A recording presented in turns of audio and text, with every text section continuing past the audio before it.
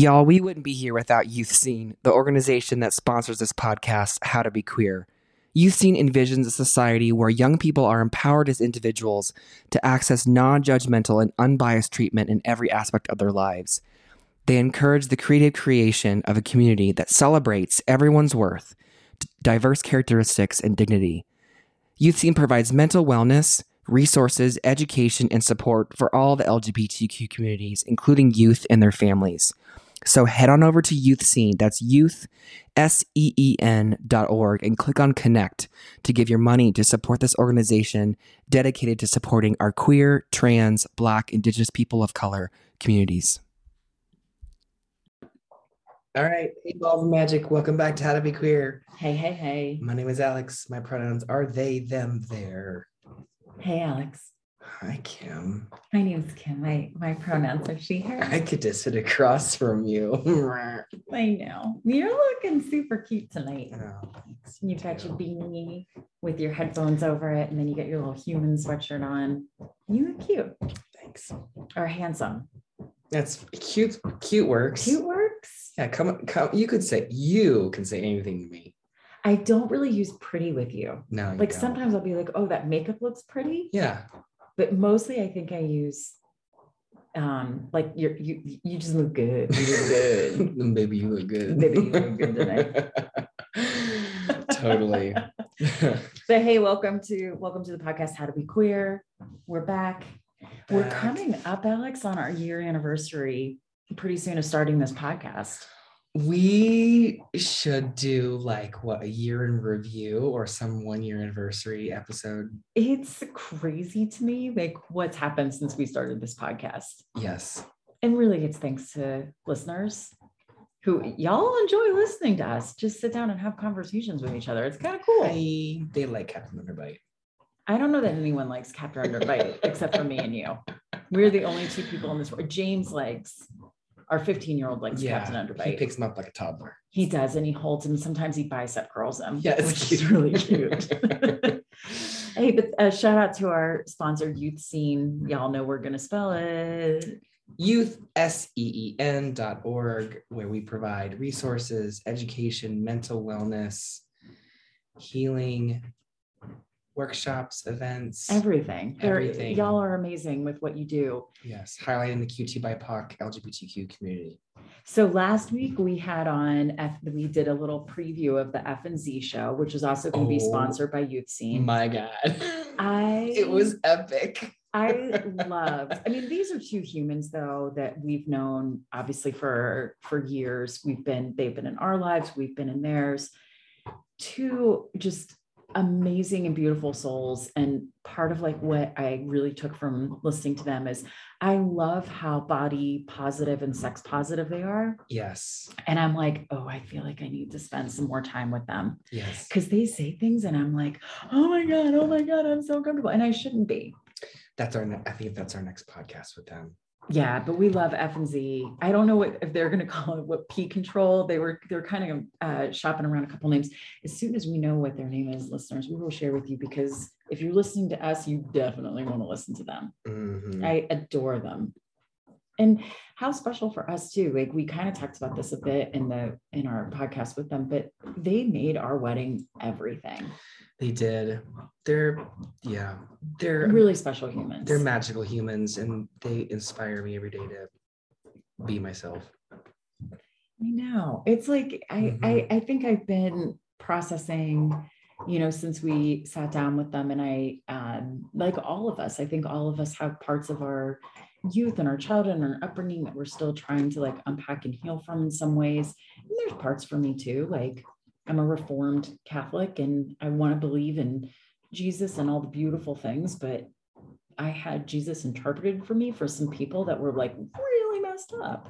Mm-hmm. And I mean that as Monsignor Bierster, because I totally dropped his name in the last one. I like how if we were to compare ourselves from March last year to March now, March of 21 we're now way more crass and yeah, fuck it. Open, and it's good. Yeah. And I have to say, we are much more open, and I always take a book out of this is one of the things I love about Zara. So Zara and I were on a panel a couple weeks ago, And the panel was about like really understanding like what allyship looks like, and just having people lean into conversations about queerness and, how we show up as different colors and what does this mean. And Zara was like, Kim, you need to come on this panel with me. We need to do this panel together. And I'm like, Zara, I basically will do anything for you. So you're basically like, Kim, show up and do this. And I'm like, okay, so we're going to do this. And so Zara was like, okay, like let's practice what we're going to say, and wanted to do this whole thing around like language, like things that like, you might not want to call somebody your spirit animal, right? Right. You don't want to say maybe master bedroom. Yeah. Just learning like, and there's no shame here, like we're all learning, but just like having a little bit more sensitivity around language. That's what Zara and I were supposed to talk about. So we get up in front of this room full of people, and Zara's like, okay, we're going to talk about language. Kim, why don't we want to say Oriental? And I'm like, well, to quote my friend Tina, who is Korean American, she's not a rug. Mm-hmm. And Zara takes the microphone from me and completely goes in this total other direction with like no warning to me at all that we're going to talk about white fragility. And I'm like, oh, so that's what we're talking about. So Zara did that in the podcast. Like all of a sudden she gets in her head, she's like, no, I'm going to say this. And then she says it in the most passionate, beautiful way. Yeah. So I love that we had that moment with her on the podcast. I love that I've had these moments with her, even when we're put on panels with like the mayor's office of Denver. Mm-hmm. I'm like, Zara, that's okay. We're rolling. But I love them both. Yeah, me too. And you met them how many years ago, because you were a little baby drag performer on the Denver scene, and they kind of took you in. I know. I think about that. I reflect on our journey. Like we were always orbiting each other. And I just think it's really cool how, the family. Yeah, we have a family.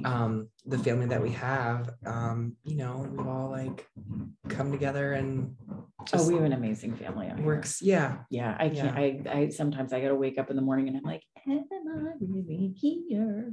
And Zara was always one of those queens that like when I showed up to, just knowing that she was in her energy, just I'd be like, yes, Zara is here.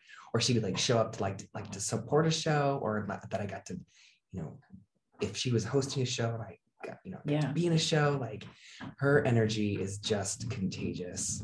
And how she's not like the most famous person in the country, like I'll never understand. I know. And then Felony is like this like smooth, like just enters these jokes and you're like, it's like a drive-by, like where did that come from? Yeah, a Felony to me like always drops like something super crass and in this very dry way, and it kills me. But a huge shout out to them. We will let you guys know what their podcast is going to be called. And I guarantee you there will be a plan, and then that plan will not be followed. And that's just the magic that they bring. Yeah. And I adore them. So thank you, Felony and Zara, for spending time with us last week and letting our listeners get to know y'all a little bit, because they're two very, very special souls. Yeah, we are grateful. So can we talk about a soul that is not very special? Okay.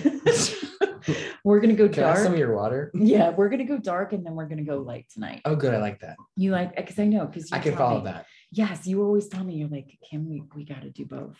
We got to do both. You got to see the dark and the light. If you got a lot of light, you have dark too. So the darkness for me, gray. Okay, the darkness for me is Texas Governor Greg Abbott. That's really bad. I know. That's maybe nice. I know. I maybe had some choice words before we turned the microphones on, which I'm not going to say, but for those of you who have been following this, there is a number of anti-trans bills introduced from the state and Senate last year, and in particular, Senate Bill 29 did go into effect in the state of Texas, which requires, that is what requires transgender student athletes to compete on sports teams that are matched to their sex assigned at birth, which we've talked about. For reference, go back to Burn in Hell, Caitlyn Jenner. Yeah. But he wasn't done there, Alex. Greg Abbott was not done with just saying, hey, we're going to make transgender students compete on the sports team that they match their sex assigned at birth. The latest directive comes in forms of a letter that was issued in late February that directs all agencies to classify medical treatments for transgender adolescents, such as puberty blockers, hormone injections, as child abuse under existing state law. So the letter calls for the DFPS to investigate parents who help their children access treatments, as well as licensed facilities that administer them. The letter imposes penalties on any mandatory reporters, like doctors, nurses, and teachers who don't report instances of treatment, as well as members of the general public.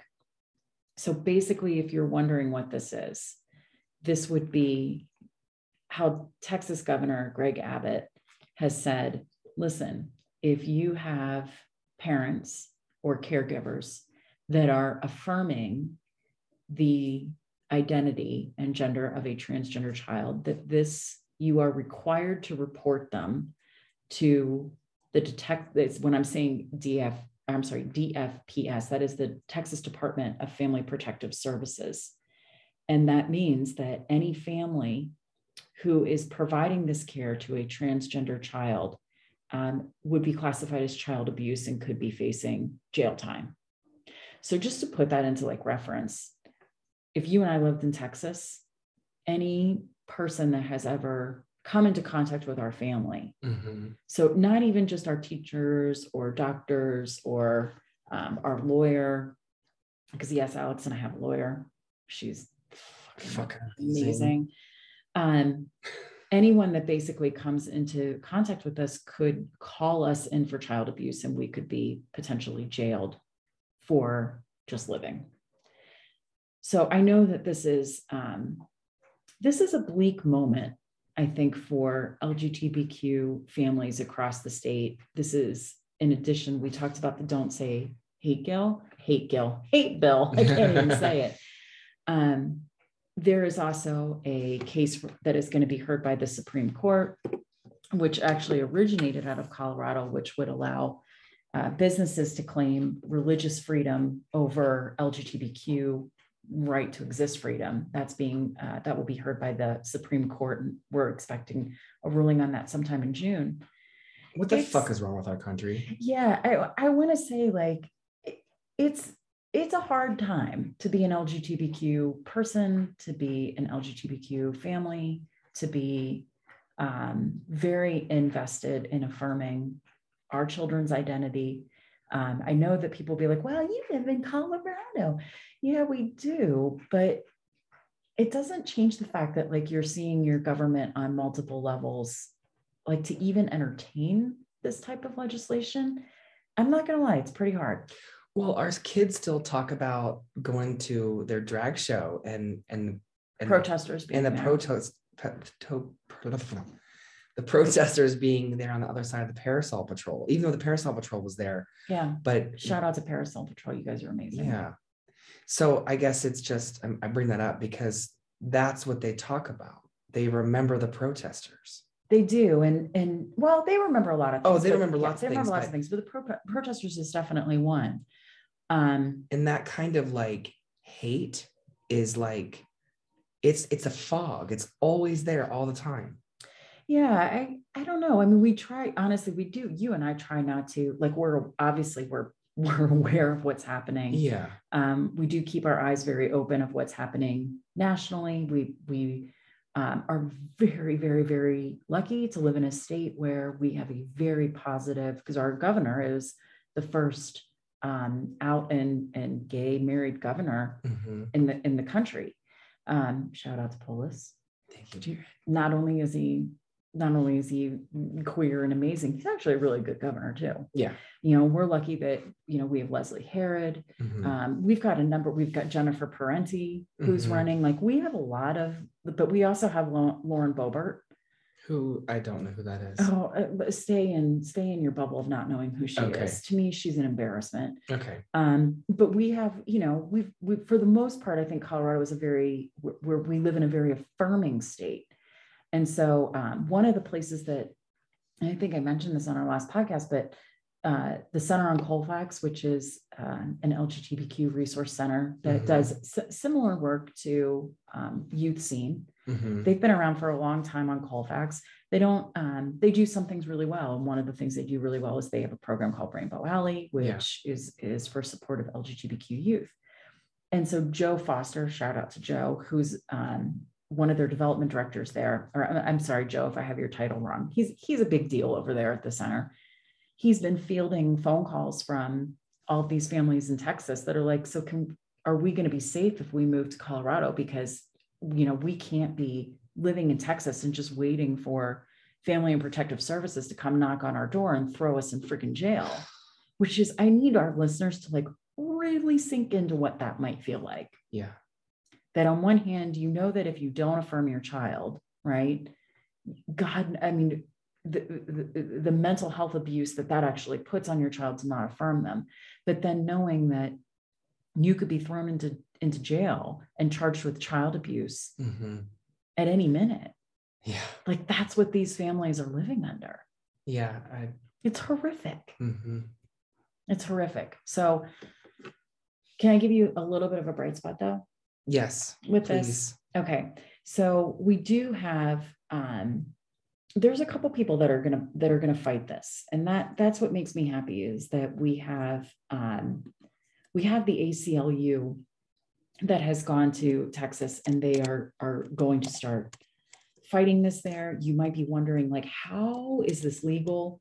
You are not alone if you are wondering if this is legal, but the American Academy of Pediatrics and the American Medical Association, among with other groups, they have released many statements condemning states like Texas for attempting to block transgender youth from assessing medical treatment. Following Abbott's letter, multiple district attorneys throughout Texas stated that they would not be investigating any parents or medical providers. And the U.S. Department of Health and Human Services announced it would work to protect the rights of transgender children in Texas. President Biden mentioned this in his State of the Union address, and he said, transgender children bring fulfillment to their parents, joy to their friends, and are made in the image of God. Affirming a transgender child's identity is one of the best things a parent, teacher, or doctor can do to keep children from harm, and parents who love and affirm their children should be applauded and supported, not threatened, investigated, or stigmatized. So we are going to go with the ACLU is going to win, and that some of these people within these organizations that like, hey, this got reported, that they're going to essentially look the other way until we get this flipped. So there has been an investigation into some families already announced. The ACLU immediately filed a lawsuit on behalf of the teenager and the parents, as well as the physician, who's Megan Mooney, arguing that Abbott's directive has no legal basis and is instead an attempt to endanger the health and well-being of transgender youth in Texas by depriving them of medically necessary care. We did also have a Texas judge that blocked a particular investigation from taking place. So, on March 11th, the court's going to decide whether or not to block Abbott's directive statewide. So we'll continue to bring you all information, but it's dark. Yeah, I think it's a dark time. This guy, like, what amount of, like, I'm just gonna say he's a fucking piece of shit. Oh, he is. He's a piece of shit. Like, who in their right mind thinks that they can tell someone else who they are and then what to do with their bodies, another family? And like, what kind of beef do you have with a child who's trying to be themselves? Like, who's the problem? Right. If you're an adult thinking that you can control who your child is or who like another child is, like, you have a serious fucking mental issue. Yeah. I mean, Abbott to me is and we've seen this throughout the history of, I know this happens obviously in other places in the world, but I'm American. And so I mostly follow American politics in America. Not that I don't follow history globally and understand the global impacts, but when we talk about this, I guess American politics has been so goddamn freaking fascinating. But time and time again, we've seen white male legislators come out with these horrific statements around LGBTQ kids, transgender kids. Like, I'm even going back to the guy, I can't even remember his name, but he was, I think he was a senator from like Minnesota or someplace in the Midwest. And remember, he was the one that was like, gay people are an abomination and I'm against, this is like going back before we even had the right to get married. Okay. And he was caught in the fucking bathroom doing the toe taps underneath the bathroom stalls. You know, like this happens again and again and again. You look at the guy that was, you know, a family first or whatever it is down in the Springs. And he was like, gay people need to burn in hell. Well, guess what he was doing with his masseuse? I mean, we've seen this again and again. Were they sword fighting? Again.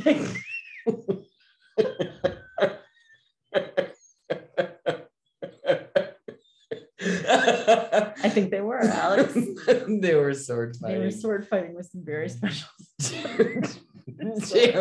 damn those white men. But I'm like, again, so Abbott, like, I'm just waiting. What is it? What is it that's locked up in that closet of yours that would ever cause you to do this much hate to someone else? Towards a child. I mean, you got a serious, good God. I mean, what I just, history repeats itself with this. That typically people that come out, pardon the pun, that come out with this much hatred towards the LGBTQ community, they have something going on inside. Yep. So Abbott, like, we can set a countdown clock.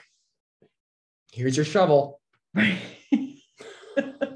But I would just tell our listeners, like, if you are in Texas and you're a family that's listening to us and you need some support and you're like, how the hell are we going to get out of Texas? You call me and Alex. Yes. We will figure it out for you. Yep. How to be queer podcast at gmail.com. Yeah. So, fuck you, Abbott. Fuck you, Abbott. Fuck you, Abbott. There used to be this book like a long time ago that one of my girlfriends and I loved. And I think it was called like the See You in Hell Girls. And they freaking cracked me up that they would like write all these things about like, hey, we will see you in hell.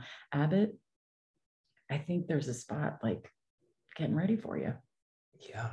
This is particularly heinous. Like the dungeons of hell, like below hell. Yeah. Like this is beyond. Yeah. So let's put Abbott in the corner. Because revenge is not our MO. People will fuck themselves over. Well, a very wise person in our life constantly says to us, let people tell on themselves. Yep. You just have to sit back and let them they will tell you everything you need to know. Yeah. Yeah. Abbott is telling us everything we need to know and more. Yeah. Who was the dude? I've like banished his name, but the guy that did the Don't Say Hate bill in Florida. Mm-hmm. I forget his name, but we did the whole part. I'm like, maybe the two of them need to get on Grindr, find each other. They could order sandwiches. They could sword fight, right? They could have a little snack, get a little physical activity in, work some shit out. Yep. And then they would stop spewing their hate on everyone else. You use the word spew. God. I mean, you know, they're gonna spew something with each other, and I'm all for it. You know, if they did that, then maybe they would feel better and leave children alone. Like, leave us alone. And leave gay people alone and let us just live our lives. We just want to live our lives. Well, not even gay people, all LGBTQ people. We just want to live. But just can we leave us alone? Okay, so now I want you to talk to me about one of the most beautiful humans I have ever listened to in my entire life. Yes. Outside of you. I love you so much, but you introduced me to this person last week. Yes. And I have been marinating in their words like it's a soft blanket to my soul since then. Yeah. Do you want to tell everybody who this person is? Yes. Okay. So in my own journey of sharing. I'm going to start trying to not say that word, the phrase coming out, because two people now, including Alok, because Karama was the first one where he said it was like an invitation into yourself. This is Karama from Queer Eye. Yeah. Yes. Yeah. So Alok uses coming out. It doesn't use coming out either. It's strategy. You're strategic about who you share yourself with. So we are no longer coming out. We are just strategically, because that's letting somebody into who we are. Yeah, because we know that it's not always safe, and that's the reality of it. But we're not hiding. We're just strategic about who we share it with. Got it. So so one was Karamo, Queer Eye from the Straight Guy. Yeah. Or from the Straight. What is it? Queer Eye. It's just Queer Eye. It used to be. It used to be the original one. It used to be Queer Eye for the Straight Guy, and then they modernized it to just it's Queer Eye now. Yeah. Okay. Yeah. Noted. Yeah. But so Alok was someone that I came across a couple years ago in my non-binary transition journey. And so a couple things, they came to youth scene camp 2 years ago, and I was like a puddle on the floor when I found that out. Which is why everybody needs to go support youth scene. Which is why everybody needs to go support youth scene. Okay. And so who is Bro-friend totally knows Alok. I'm like, oh my God. So who is Alok? So they are a American writer, performance artist, and media personality who performs under the name Alok. They're gender non-conforming and transgender, trans feminine, and their pronouns are they, them. They were born in 1991. So okay. So I was in high school when they were born. Yeah. So they're 30 years old. And I only mention their age because in their 30 years on this planet, like the amount of wisdom and depth and transcendence that they carry through this earth is just phenomenal. It's mind, body, perspective changing. Alok, you need to come onto would you please come onto our podcast too? Yeah. I have to say, Alex, like I think it is important to acknowledge that this human being is only 30 years old, because we were making notes for this podcast and had listened to Alok's words. We've ordered Alok's book. I've spent many a moment on the internet just soaking in everything that this person had to say. Mm-hmm. And there's beautiful souls that say things, but this person, and when I heard that they were 30, I wanted to cry, because I thought, oh my God, where they're at as a human being, I'm just in awe. Most people will never ever get in their lifetime. And the amount of like, when you think of like a soul on earth, like a pure soul, like they are a pure soul. So I guess there's a couple things in listening and reading what Alok has said. Yeah. Some of the things that really hit me is the way that they talk about gender. And so one of the things that I keep going back to gender and beauty and expression, all this, but this is one of the things that Alok said when they were talking about gender. I can't find on the inside of me. I can only find gender on me. I can find it like in my shirt and on my jewelry and in my old, oh no, wait, I'm sorry. I'm quoting the wrong thing. I'm totally quoting the wrong thing. Okay. I just messed that up. Okay. If we had an editor, I know, maybe we'll edit this part out, or maybe we'll keep it in, because that's me. We're just messing it up. We're just going to roll. Okay. That was the response to it, which I'll get to, but a lot of questions that Alok had brought up was around understanding what gender is, and that gender is really hard to understand if you've only viewed gender through patriarchal terms. Yeah.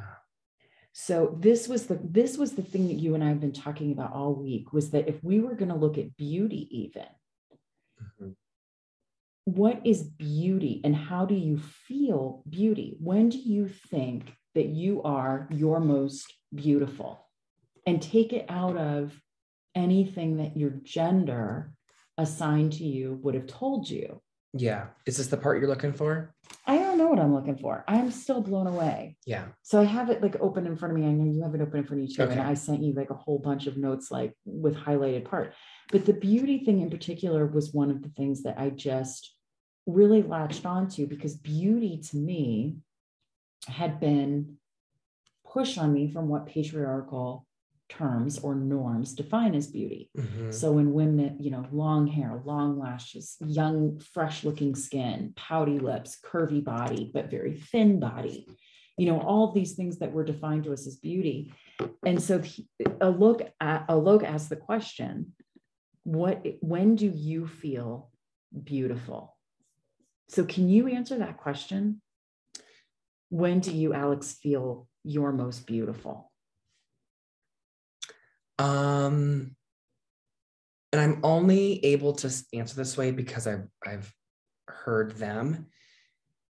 That it's when I'm doing things that make me feel strong, good. So what are some of the things that make you feel strong and good? Well, I mean, lots of things. When I'm moving my body, when I'm exercising, when I'm walking down the street with you, when I'm having sex, when I'm knowing I'm going to put a piece of clothing on my body that makes me feel good, that is affirming, that just, you know, it's not like, oh, I look good. It's I feel good in this thing.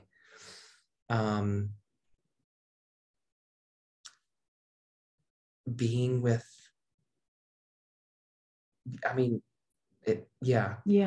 I guess I found the conversation really interesting, because beauty in patriarchal terms has been really defined for us. And so the knee-jerk response to like, when do I feel beautiful? I'm like, oh, when I, you know, weigh a certain amount, or my hair is like, you know, having a great hair day, and my skin is super clear, my eyelashes are, you know, all this. And then I'm like, okay, no.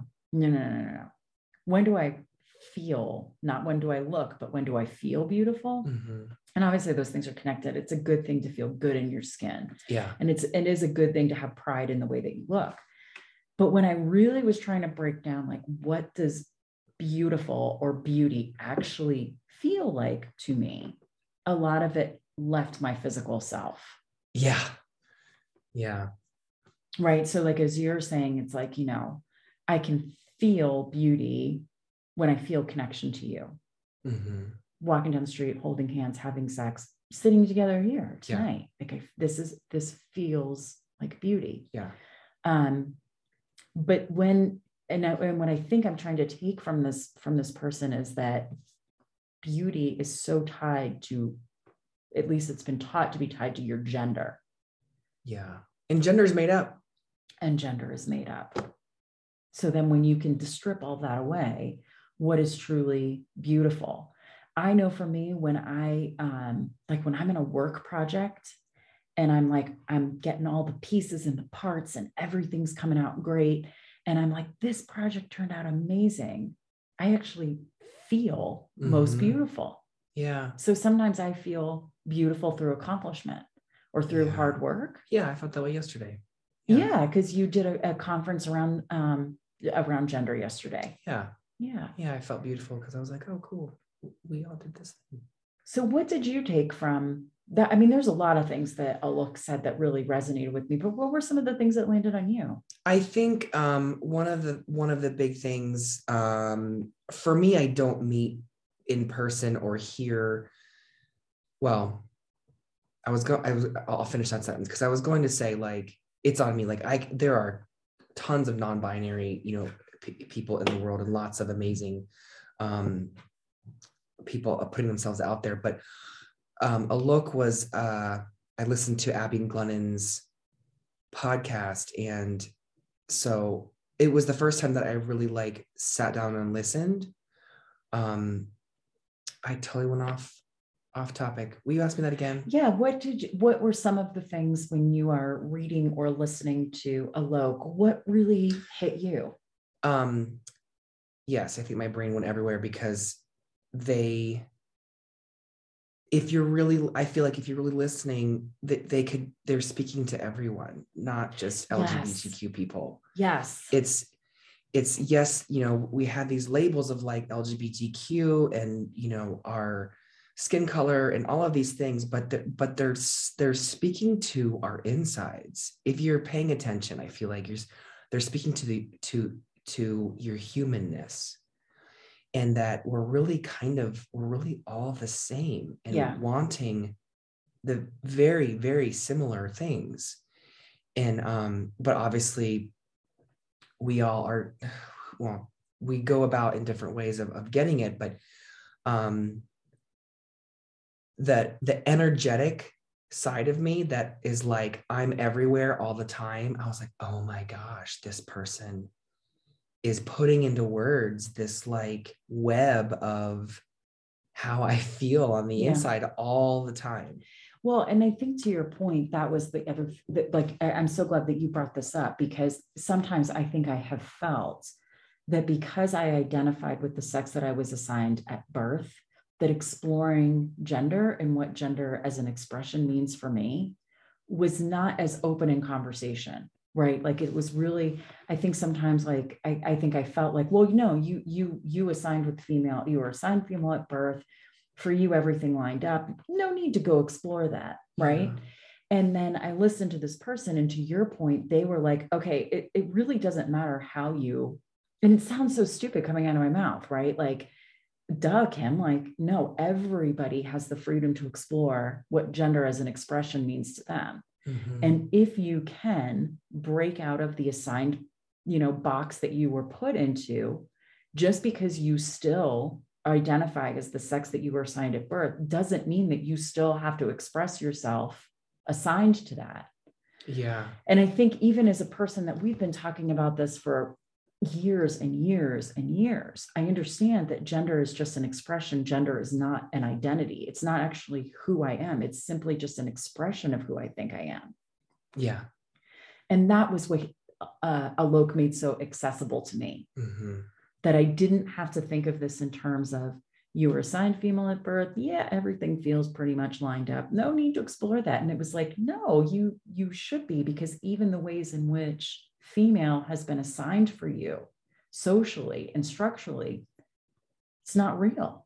It's been assigned to you from a patriarchal vision of what was going to make you feel the most small and controlled. Yeah. It's like, it's a little mind-blowing. I'm like, yeah, because it's mind-blowing that you're just kind of like, I've started to feel like I'm, cartoons will make souls as these little like floating orbs. And so I've always kind of had that in my head since I was like a kid, more or less, but like, and that orb is like in this body, which is like, for me, it's always felt very restrictive. And because then I see physical body parts, or, where expression is very kind of, it doesn't, it's whatever you can, come up with. But like the older I get, it's just like, we're just energy. We're just energy. And so what is beautiful about my energy outside of gender? And that's what I really want to spend. And listeners, I'm sorry, I don't have any answers for you yet of what my energy actually is outside of, I know that I'm a deeply loving person to my wife. I am a deeply loving person to our family, to our children, to my parents, to our friends.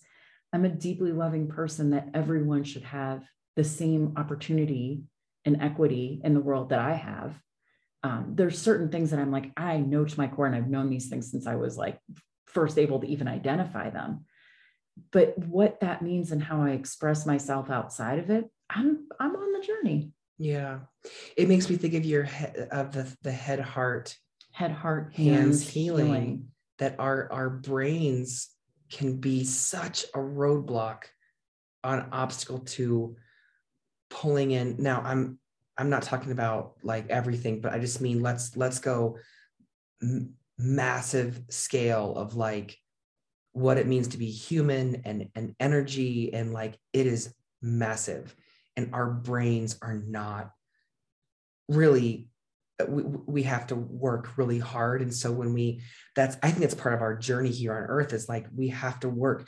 If you want to experience humanness, we have to work incredibly hard to maybe try to understand this whole energetic world that is out there, that we have no clue, like, really what's out there.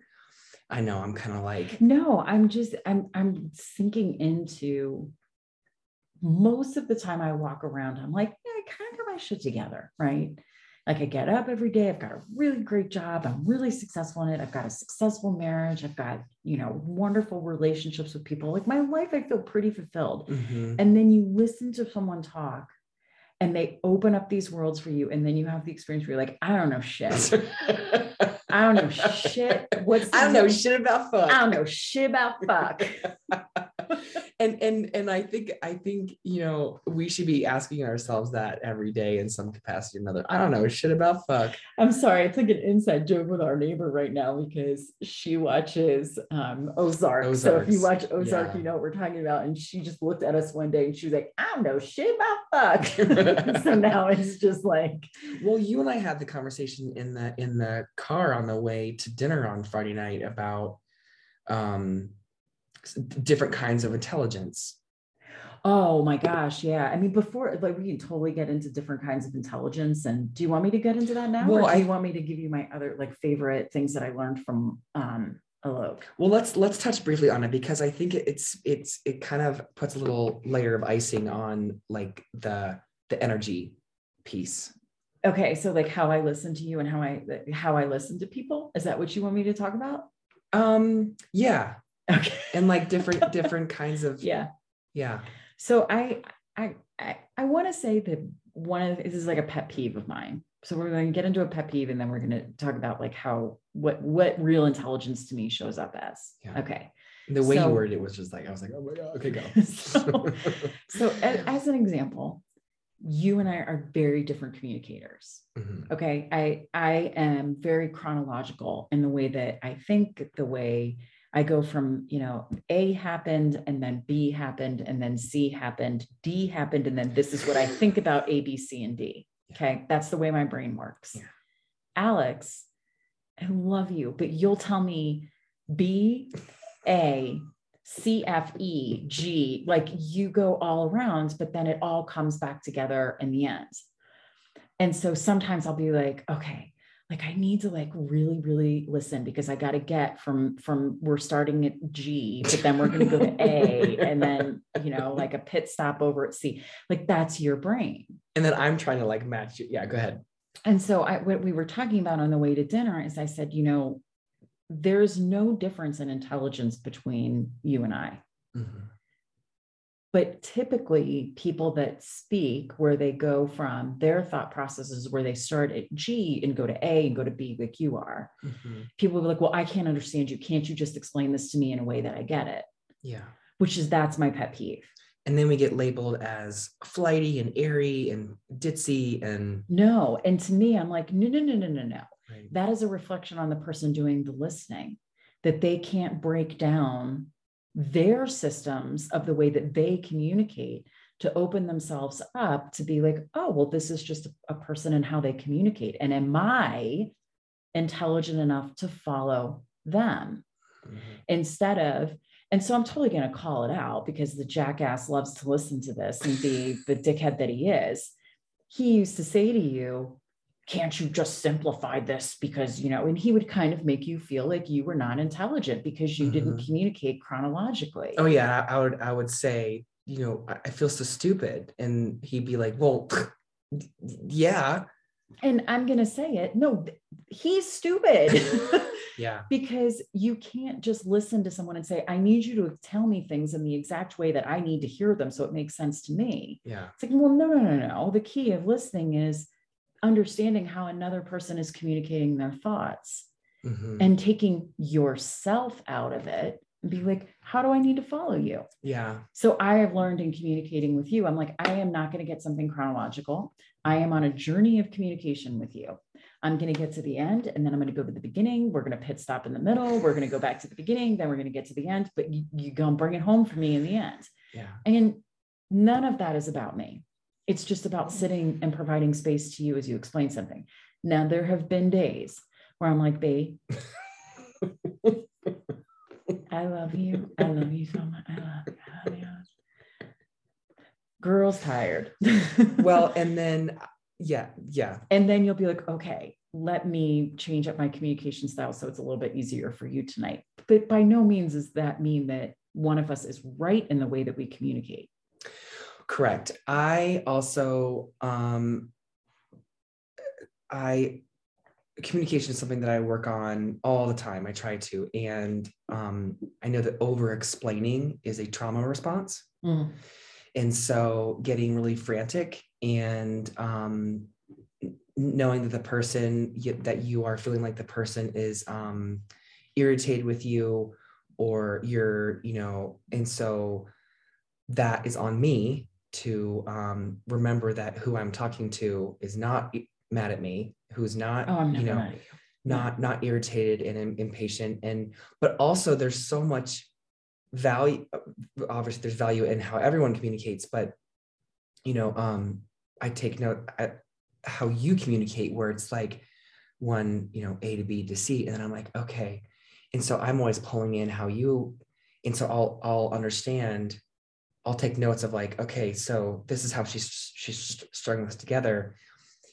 Yeah. And it's helped me in emails for work, like being a lot more streamlined. So I just think there's like a beauty in, you've described yourself a little bit before as like a Jackson Pollock painting, where thoughts like come into your head and you'll put them out on a canvas and you'll be like, wow, none of these thoughts are connected. What is actually happening? But then you stand back and look at the canvas and you're like, this is actually quite brilliant. Yeah. So that's just more of, just real conversations between you and I. And one of the things we're having, and I know that, for people that are on, if you're with someone where maybe it's not your first marriage or, long-term commitment, and sometimes you do spend a bit of time in the relationship, like undoing the harm, right? That I didn't cause a lot of the harm that happened to you, but I definitely need to understand it. Yeah. And I need to show up in ways with like care and compassion, and me too, like, relationships that I've been in. I mean, I constantly felt like I was too much.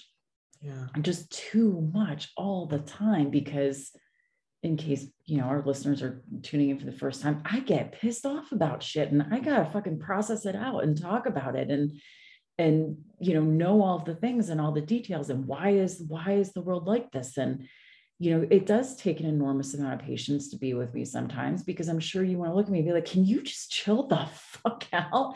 No, I can't. No, I actually can't. Yeah. No, we have a tremendous amount of balance. It's beautiful. I mean, we do like get into fights sometimes, though. I don't want to make it sound like our relationship is like, it's picnics and roses and dogs. Yeah. And sometimes oftentimes it's about communication. It's, whatever is happening, and it's good. You kind of called me on some shit the other day. We always work it out. You totally called me on my shit the other night. And I was like, you never know, listeners, when you're in a fight with your spouse and you're like, oh, I'm getting into this fight. I've got my whole argument worked out and I'm right. And then your spouse like drops some truth on you and you're like, I don't know shit about fuck. Yeah. Alex did that to me the other night. I'm like, I got nothing. You've done that to me too. I'm like, oh my God, I totally did that. Yes, I'm sorry. Yes, this is actually all my fault. And I've just been projecting it onto you because I don't want to take responsibility for my own actions. That was a sweet moment for me. I got you. You're a very nice wife that you didn't rub my face in it. Did you want to rub my face in it just a little bit? No, not at all. I really wanted you to, I love you.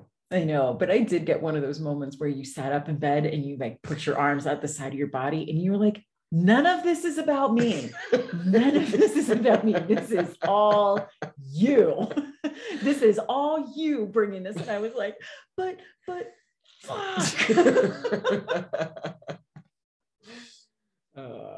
Back to beauty. So now that we've aired our way, the way we communicate and our dirty laundry with each other. Well, I think it's important. I mean, it's good. We're vulnerable and real with our listeners. Yeah. That's what they like.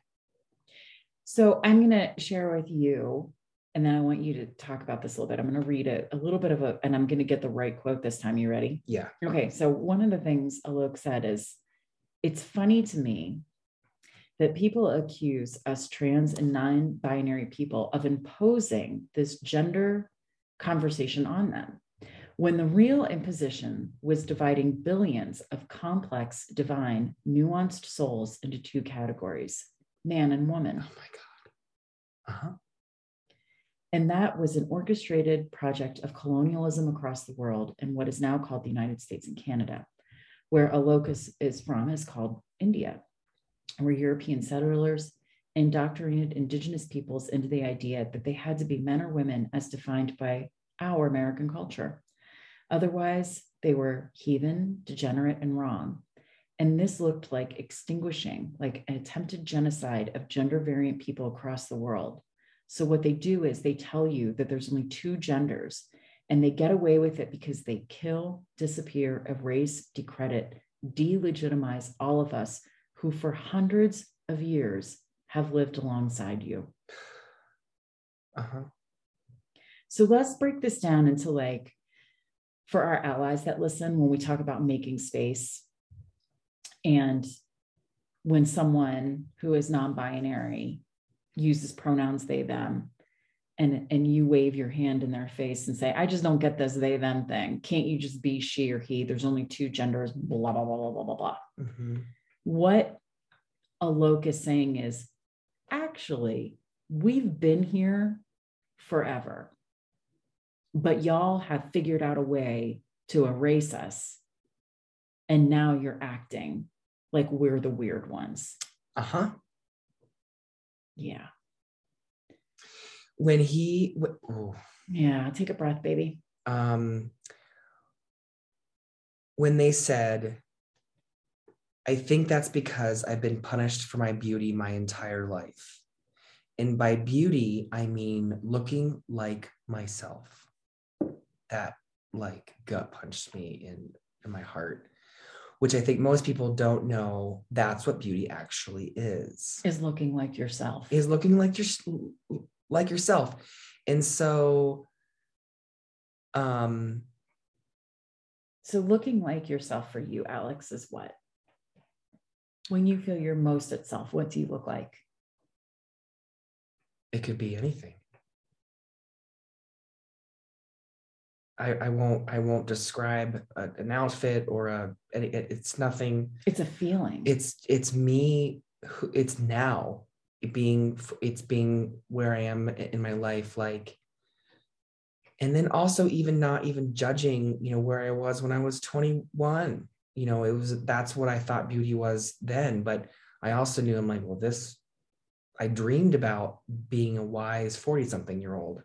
Mm-hmm. And I know I don't, none of us know everything, but that I think what I was searching for was a sense of peace within myself. Mm-hmm. And yes, there's a whole bunch of bullshit happening in the world right now, but the world on my inside is calm.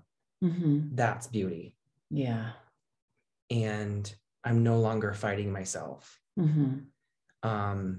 I mean, I'm human. I have moments of insecurity, of course, and but I'm like, I'm just at peace. I'm just me. Yeah. Yeah. I get that. I think as coming into, who I am today, that is what beauty feels like to me, is the inner peace of knowing who I am and being able to drop all pretense for anyone else. And that pretense for me shows up in a lot of different ways, but one of the ways it was in people pleasing and perfectionism. Mm-hmm. And so being able to drop that's where I find beauty in myself. Like, and this is not about giving zero fucks. I can't stand when people say that, because I do. I give a lot of fucks. Me too. I don't think it's a good thing to not give zero fucks. I do care a lot. Yeah.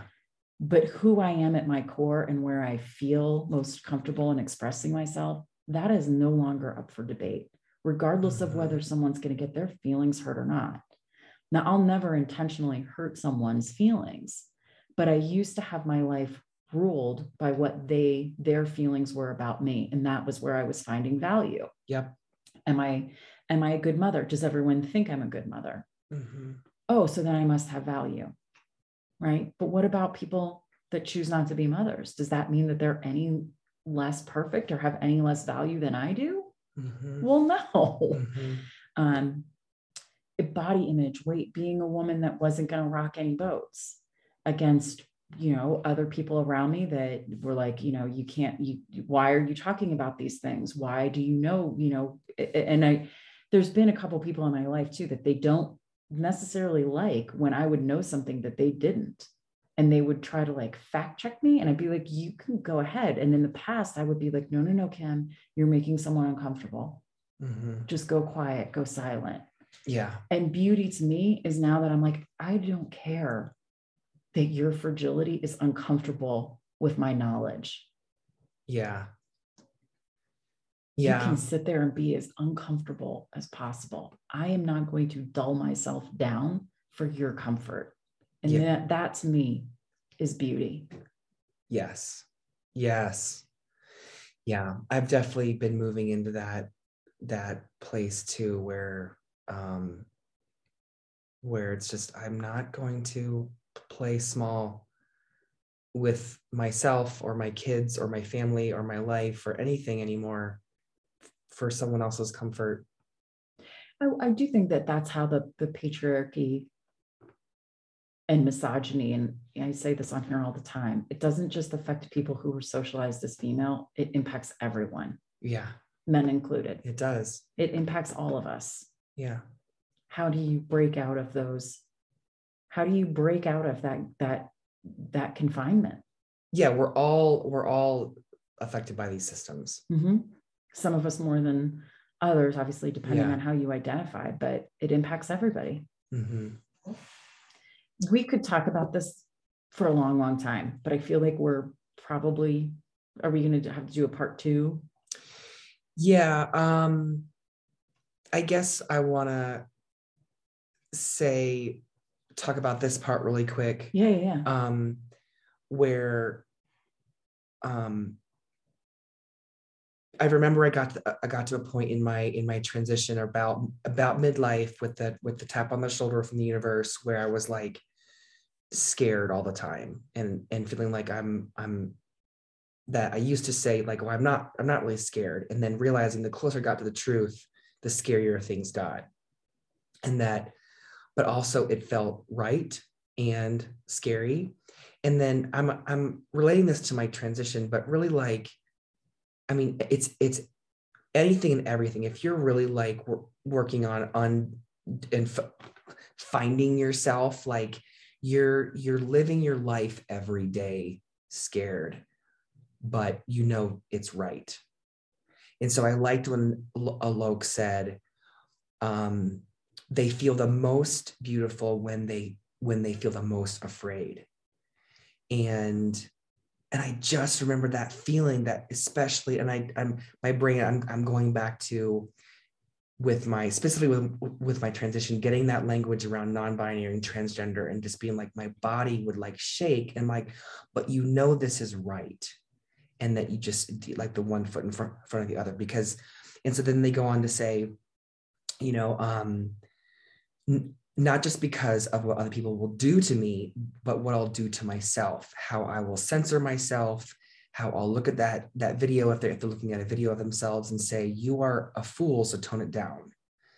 And how I'll tone it down, and how easy it'll be to blame it on someone else, but to know that I ultimately made the decision. So like, then I think about with the conference we did yesterday with Drag and Trey, like I packed up Trey because I could not handle the pressure of the world and the people I had around me saying, tone it down. Like, so I toned it down for a long time, for decades. And then back to the energy piece, the energy, it gets to the point where you can't do that anymore. And And I guess maybe some people do, but there's consequences on that end also. But mine was, I'm just so grateful for how everything. Well, and we've talked unfolded. about, so your drag persona, Trey Suits. People can go to YouTube and put in Trey Suits and they can see a lot of your amazing performances that you've done in the last couple of years. And Trey was parts of you. They were like, he was like an exaggeration of you. Yeah. Yesterday, Felony said that Thorell is Felony, but Felony is not Thorell.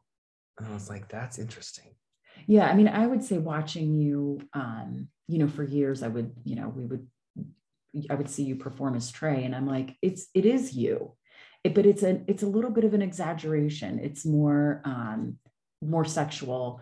It's more gritty. Mm-hmm. It's definitely more masculine than how you walk around in your day-to-day life. But it's fascinating. Like when we talk about drag is art is what it is. It's an expression. It's an expression of what someone wants to put on stage and mind bend you a little bit. Yeah. Which is why I love drag. And then it's also celebratory and fun and joyful and silly and just amazing and all the different representation that we get. But when I would watch you, there was parts that would come out that I was like, that's the person I actually know. Like I would see it from time to time. And then obviously then you would be doing something like that's a total exaggeration of your personality. But I understand how Trey and the invention of Trey that you had, like it ushered in Alex. It ushered in you to be who you are. Yeah. And now Trey is where? Like, is Trey coming back? Are you going to perform again? Like, what are you thinking? Having all the writing I've been doing lately, and it's I don't know. We'll see where it goes. I will tell our listeners, you need to go to YouTube, and it's Trey, Trey. Last name is Suits, like a suit, Suits. And just, I'm gonna brag on my baby for a minute. But you started your drag. You started drag in Ohio. Mm-hmm. And then moved out to Colorado. I'm giving the abbreviated version. And, essentially we're told like, can you pack this shit up? And you did. Literally that too. Literally, we're told to pack it in. Yeah. By your partner at the time. Yeah. Because they were uncomfortable. Yeah. Because they're an asshole. They're fragile. Fragile and insecure. So you did pack it up, and then you kind of started getting close to your 40s, and you were like, yeah, I got to explore this. Mm-hmm. So you started Trey Suits again at a tip spot only, at a bar in Fort Collins, because somebody there knew you. You come out as Trey Suits, and the bar fucking erupts because you're you and you're amazing. And that night, I remember saying to you, I was like, well, what do you want to do with this? And you told me, you're like, I want to get on the stage Drag Nation. And so we talked about this a little bit with Felony and Zara. And I was like, I'm going to save this for another podcast. Now it's just happening now. So it's great. Yeah. But for people that don't live in Colorado, Drag Nation is held at the largest LGBTQ club in the state of Colorado, which is massive. And which is owned by straight men. It's owned by straight men. That's a whole other episode. That's a whole other episode. But Drag Nation, there's like, thousands of people that come and see this. It's a big deal. Yeah. Evie Oddly has been there for years. She ended up winning RuPaul's Drag Race. Yeah. Like, it's a pretty big deal, at least in the LGBTQ community. Mm-hmm. And you looked at me and you're like, I'm going to get onto the stage at Drag Nation. Yeah. And you did it within a year. Yeah. Now that might not sound like a big deal, but I need to remind people that Drag Nation, they don't have drag kings. They have Bootsy. Yeah. And and that's like the only other drag king that has ever been invited onto that stage. And you, within 1 year, it was actually 1 year to the day. I was going to say it was. Talk about when we like manifest things for ourselves. And you did Adam Lambert, Never Close Our Eyes. people go to YouTube and just Google Trey Suits Drag Nation. You will find the video of Alex, and it is mind blowing to watch what you did. And then you did it a bunch of other times after that. You did Halloween shows and New Year's Eve shows and Pride, and I mean, you are a magnificent performer. But you know how, like, when your partner does something and you're like, holy fucking shit, goddamn, like, that was amazing. That is by far and away my favorite performance you have ever done. Was that one. Thanks. Thank you. I'm totally fangirling you. But I got to marry you. I know. Remember looking out in the crowd, and I was like, where's Kim? Oh, there she is. Yeah, two of my best friends came, and the three of us, we got ourselves up and dressed and all fancied up, and we were just, it's a really cool thing to see, like, the love of your life, your partner, the person that's like everything to you, up on stage, and you see them embrace so fully, you know, who they are and doing something that they love. And then you're watching thousands of people like lose their shit for them. It was just an amazing moment. Yeah. That we got to share together. Yeah. I might like Google that and watch it before bed. You have the real thing right here with you. Yeah, I know, but I still like to watch it. That's not creepy. That's called love. Okay. Should we end this one and then we can come back with more about this in the future? Yes, we'll talk about, because Alok they interviewed with Abby and Glennon a second time. And aside from Abby and Glennon, it doesn't even matter. They have lots of things that we can talk about, and they've got 3 books. Yeah, we could read the book and then talk about the books. As I say, we ordered the book. It's coming here. We're gonna be talking about all this for a while, especially with Thanks for sticking with us. What's going on in the world? Yeah, thank you so much, listeners. Everybody. We love you. We love you. If you would like to reach out to us, again, you can reach us at howtobequeerpodcast@gmail.com. Find us on Instagram at Balls of Magic, Facebook at Balls of Magic, and yeah. I'm totally Googling Tracy's Drag Nation. You should see. So Kim's right now, she's got her phone. She's Googling Trey Suits Drag Nation. Oh my God, here it is. Oh my God, can you put this outfit on soon? Shit, I love you, baby. I gotta go. Okay. Good night.